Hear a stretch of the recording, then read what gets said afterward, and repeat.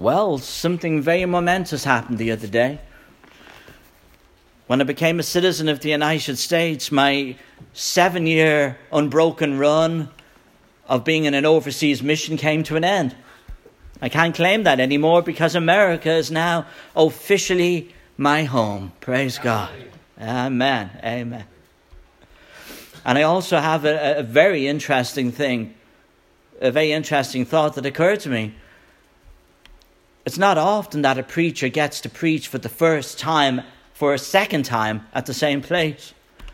And that's what happened today. Last week I was an Irish immigrant. Now I'm an Irish American. Amen. God help us this year. And it is a privilege and an honor and a delight. It's wonderful. And this morning I want to talk about a man called Jephthah.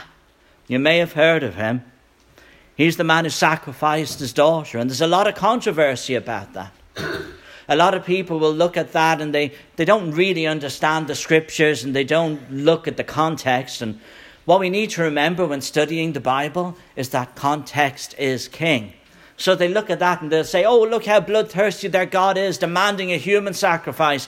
And we're going to see it was nothing of the sort. You might think that way if you don't study it, and many do.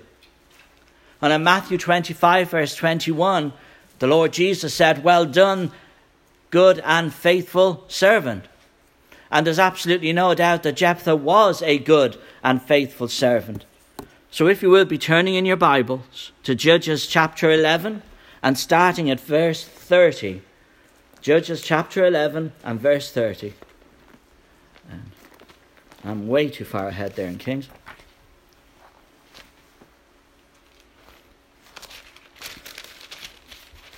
Here we find the Bible account of Jephthah.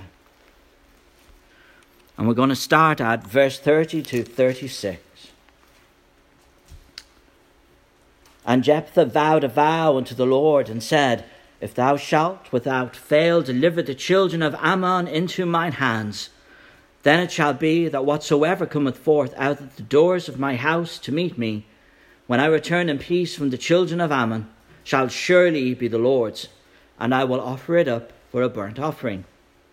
So Jephthah passed over unto the children of Ammon to fight against them, and the Lord delivered them into his hands. And he smote them from Aroer even till thou comest to Minnah, even 20 cities, and unto the plain of the vineyards, with a very great slaughter. Thus the children of Ammon were subdued before the children of Israel. And Jephthah came to Mizpah unto his house, and behold, his daughter came out to meet him with timbrels and with dances, and she was his only child. Beside her he had neither son nor daughter. And it came to pass, when he saw her, that he rent his clothes and said, alas, my daughter, thou hast brought me very low, and thou art one of them that trouble me. For I have opened my mouth unto the Lord, and I cannot go back. And she said unto him, my father, if thou hast opened thy mouth unto the Lord, do to me according to that which hath proceeded out of thy mouth. For so much as the Lord hath taken vengeance for thee on thine enemies, even of the children of Ammon. The Bible account of Jephthah illustrates with great power two important principles in the divine economy. The first is that Almighty God uses the things that are despised to confound the things that are honored, so that no flesh should glory in his presence. And the second principle is this, that God not only wants men who can trust him, but men whom he can trust. Now Jephthah was born a child of misfortune, and it was through no fault of his own. He was cast out as a poor, illegitimate boy, despised by his brethren, forsaken by his family, an outcast, and thrown upon the cold mercies of the world. In most persons, this builds a spirit of bitterness and often develops into a hard and heartless unbelief and ungodliness. How natural it is to say, what is the use of trying everything and everybody is against me? The very heavens are hostile, and either there is no God or there is no God for me. Religion is for the fortunate and favoured ones. I am a child of cruel fate, and as everybody is against me, I shall so also be against everybody, except as I can use them for my own advantage. And this is the natural development of human character apart from the grace of Almighty God. And Jephthah could so easily have fallen into that pattern. But grace always proves an exception to every ordinary and natural law. And so in Jephthah's case, we find that this poor little child of shame and of wrong, rising through the pressure of unfavourable circumstances to stronger elements of character and nobler qualities of life, and bringing strength and success from the very difficulties that threatened to crush him. This was not through mere personal qualities in Jephthah, but it was undoubtedly through the grace of God. For we find Jephthah a man of deep devotion to God, intense loyalty to God. He loved God, even though his own family cast him out. He wasn't to blame for his condition of being illegitimate, and yet he was punished for the sins of others. His life resembles another eccentric life, of which we read of in the book of Chronicles, namely a man called Jabez, and his name signifies sorrow. And he was born such a little wizened baby that his mother called him Jabez, expressive of the sorrow that he had caused her. And so Jabez was thrown into life as a little miserable good-for-nothing. But when he grew old enough to think and to pray, he turned from his distressing circumstances to his God. And we read of him in this glorious chapter. In 1 Chronicles 4 and verse 10, we see how God looks upon the despised people of this world who turn to him. Jabez called upon the Lord God and said, "Oh, that thou wouldst bless me indeed, and enlarge my coast, and keep me from evil, that it may not grieve me." And it is added, God granted him that which he requested. And so it was with Jephthah. When all else forsook him, then the Lord took him up. And trusting in Jehovah, he lived on to have a glorious revenge upon the unkind people by bringing them a blessing instead of the curse that they had given him. We have a little touch of his character in the name that which he gave his new home. He called it the land of Tob. And Tob means good in English. It was the land of good. And this is but a little straw to tell us how the wind blew in Jephthah's life. We read of another man later in Hebrews history who called a certain land that Solomon gave him Kabul. Not the one in Afghanistan, it's a different Kabul. Now Kabul means disagreeable. This man's name is Hiram, and poor Hiram looked at his country through the green glasses of discontent. And everything was green, but Jephthah looked at his land in the golden light of faith and hope, and all was bright, no matter how dark it seemed to him.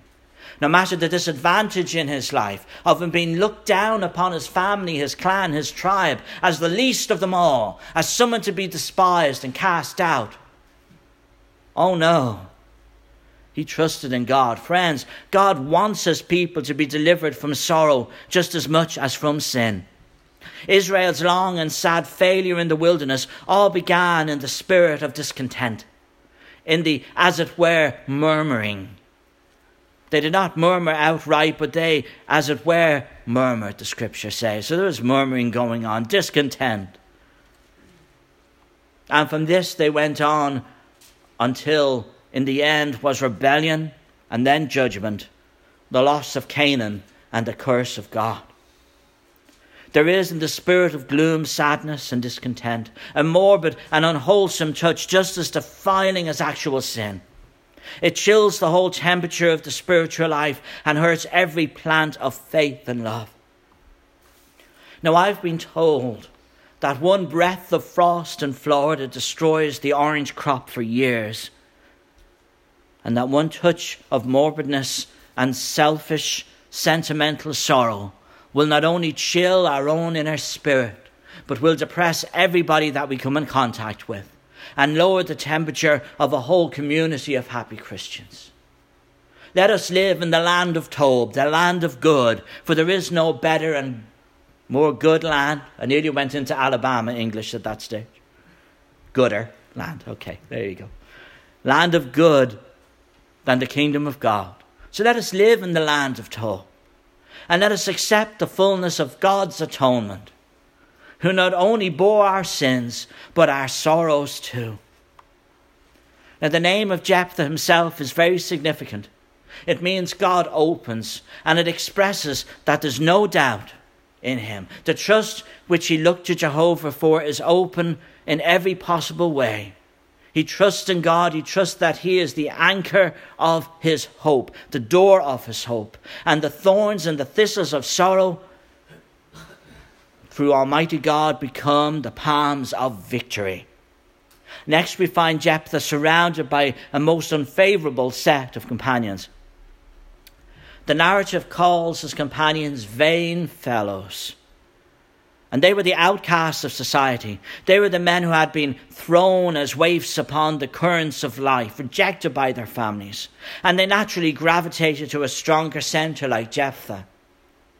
Now, such companions are not favourable to development of the highest character. And how often we hear people complaining that others have led them to go and to do wrong. And yet we find in this account of the Bible that many of God's noblest lives are moulded through the very influence of uncongenial associations. Joseph grew to be the very pinnacle of moral greatness in defiance of the people around him. King David in his exile years was surrounded by outlaws and outcasts of Israel.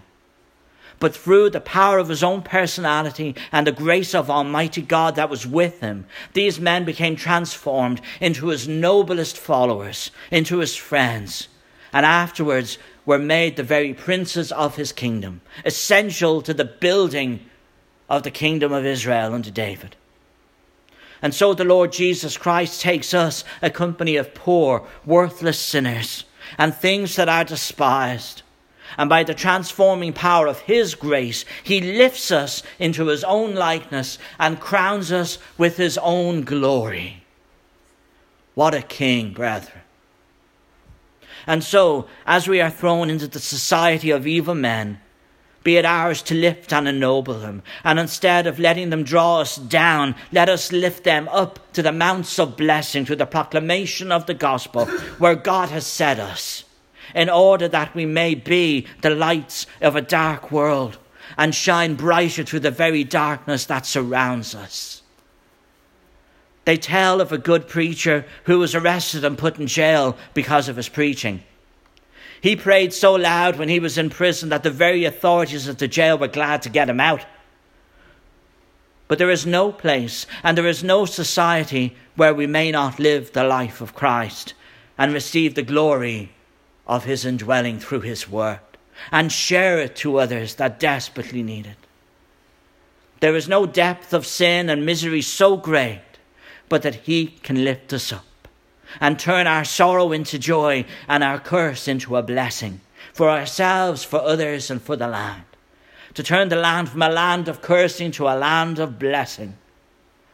And still he uses the base things of the world and things that are despised, yea, and things that are not, to bring to naught the things that are, that no flesh may glory in his presence. 1 Chronicles 1, verse 28. And so the day came, and Jephthah's brothers were glad to send for him to be their deliverer. And Jephthah had the high honour of returning good for evil and saving the people that once despised and cast him out. He was nothing to them. He was Jephthah, the illegitimate child, the one they looked down, the one that brought shame upon them. And yet here he was, serving God, blessed by God, to be their deliverer. This is the way that God loves to vindicate us, to make us a blessing to those that hated us and wronged us. His promise is, I will make them to come and worship before thy feet, and to know that I have loved thee. Revelation 3, verse 9. The principle is true, to let them know that God has loved us. When Jephthah responded to their appeal and came for their help, we see in his very words and the acts of his spirit, a spirit of godliness and a trusting, humble faith. We are told explicitly that all his words to his own people were before the Lord. He spoke as in Jehovah's presence. And so when he sent his challenge to his enemies, it was couched in language of the loftiest faith. I like the old story. There's an old song where David has gone out to talk to the Philistines. And the Philistines are saying, there is no God in Israel. We can't see him, show him to us. And David in the song says, you come against me with your weapons from hell. You come against me with your fearful evil spell. But I come against you in the name of the God of the armies of Israel. Prepare to die. That was his faith. That's the fighting spirit Christians have to have. There's a time to be quiet. And there's a time to roar for the King of Kings, for the Lion of Zion. For we serve before the Lord. And he spoke as in Jehovah's presence. And so when he sent his challenge to his enemies, it was crouched in that language of trust in Almighty God. He repelled their claims by reminding them how they had treated Israel in the wilderness and they had forced a conflict with them. And then how Almighty God, the God of Israel, had taken their land and given it to his own people and destroyed the power of Og and Sihon and their giant kings. And now Jephthah referred the battle once more to Jehovah. The battle belongs to the Lord. And he went against his adversaries in the name of Jehovah God. For the battle was not his, it was the Lord's. And such faith can never be confounded. It was not long before Jephthah returned in triumph from the slaughter of his enemies. His country had been delivered, his claims vindicated, and his enemies were destroyed. Israel was free. But now we see in Jephthah another lesson. Not only of the loftiest faith, but of the sublimest faithfulness. In the hour of peril, he had vowed a vow unto Jehovah, pledging that when he returned in victory, the first object that he met should be dedicated to the Lord in offering to him. As he came back amid the acclamations of universal triumph, the first who met him when he approached his home was his beautiful daughter. And he realized then that all that his vow had meant. And he was overwhelmed for a moment with the deepest of emotions. But not for an instant did he hesitate in his firm and high purpose. Not once did he fear that his dear child would shrink back. And not once did she shrink back from the sacrifice imposed upon her, but stood nobly with her father, demanding that he should fulfill his vow to God to the utmost. And together they stood true to their covenant God. Now there has been much discussion as to the real meaning of Jephthah's vow and the real fate of Jephthah's daughter. But there are several passages and constructions which can leave no doubt in the mind of a candid reader that takes the word of God in context, that it was not a literal human sacrifice that Jephthah offered, and that the fair child was not slain upon the altar like the children of Ammon before their God of fire, but that her young life was given in all its purity as a living sacrifice of separation and service to God. In the 18th chapter of Deuteronomy, we find the most solemn warning given to Israel against imitating the least degree of cruel and wicked rites of the Ammonites, especially in offering human sacrifices. Now these Ammonites were the very people against whom Jephthah had gone forth to war. And as a godly follower of God, he must have been very familiar with the commandments of the book of Deuteronomy. It was a lot easier for them to read the Bible back then than for us today. We have 66 books, they had 5. They just had 5 to read. For him, therefore, to directly disobey these solemn injunctions would have been to prove false to all his character, and all the meaning of his victory in the name of the God of Israel. Again, in the 12th chapter of Exodus, it is clearly taught that the firstborn of Israel were all to be recognized as the Lord's, and liable therefore to death, like the Egyptian firstborn. But instead of their lives being literally required, they were redeemed by the blood of the Lamb, and the Paschal Lamb was offered instead of the life of the Hebrew. And that life was still regarded as wholly the Lord's, given to him in living consecration, of which the whole tribe of Levi was regarded as the type, and therefore it was separated unto the service of the Lord as a substitute for the lives of the firstborn. In all this was clearly taught the lesson of what God required from his people was not a dead body, but a living sacrifice. Romans 12 and verse 1. It is much harder to live for God than to die for God. It takes much less spiritual and moral power to leap into the conflict and fling a life away in the excitement of the battle and the fray than it does to live through 50 years of misunderstanding, pain and temptation, of oppression and rejection. It would have been so much easier for Jephthah's daughter to have lain down amid the flowers of spring, the chants and songs of a religious ceremonial, the tears and tributes of the people that loved her, and know that her name would be forever enshrined, than to go out from the bright circle of human society and all the charms of youth and beauty and domestic and social delight, and live as a recluse for God alone, giving up the dearest hope of every Hebrew woman, not only to be a mother, but to be the mother of the promised Christ, the promised Messiah, the hope of every daughter of Israel, giving up also along with her father the fond desire of a son or grandson to serve his honour and his sceptre, to prolong his name. This is what it meant. This was the sacrifice she made.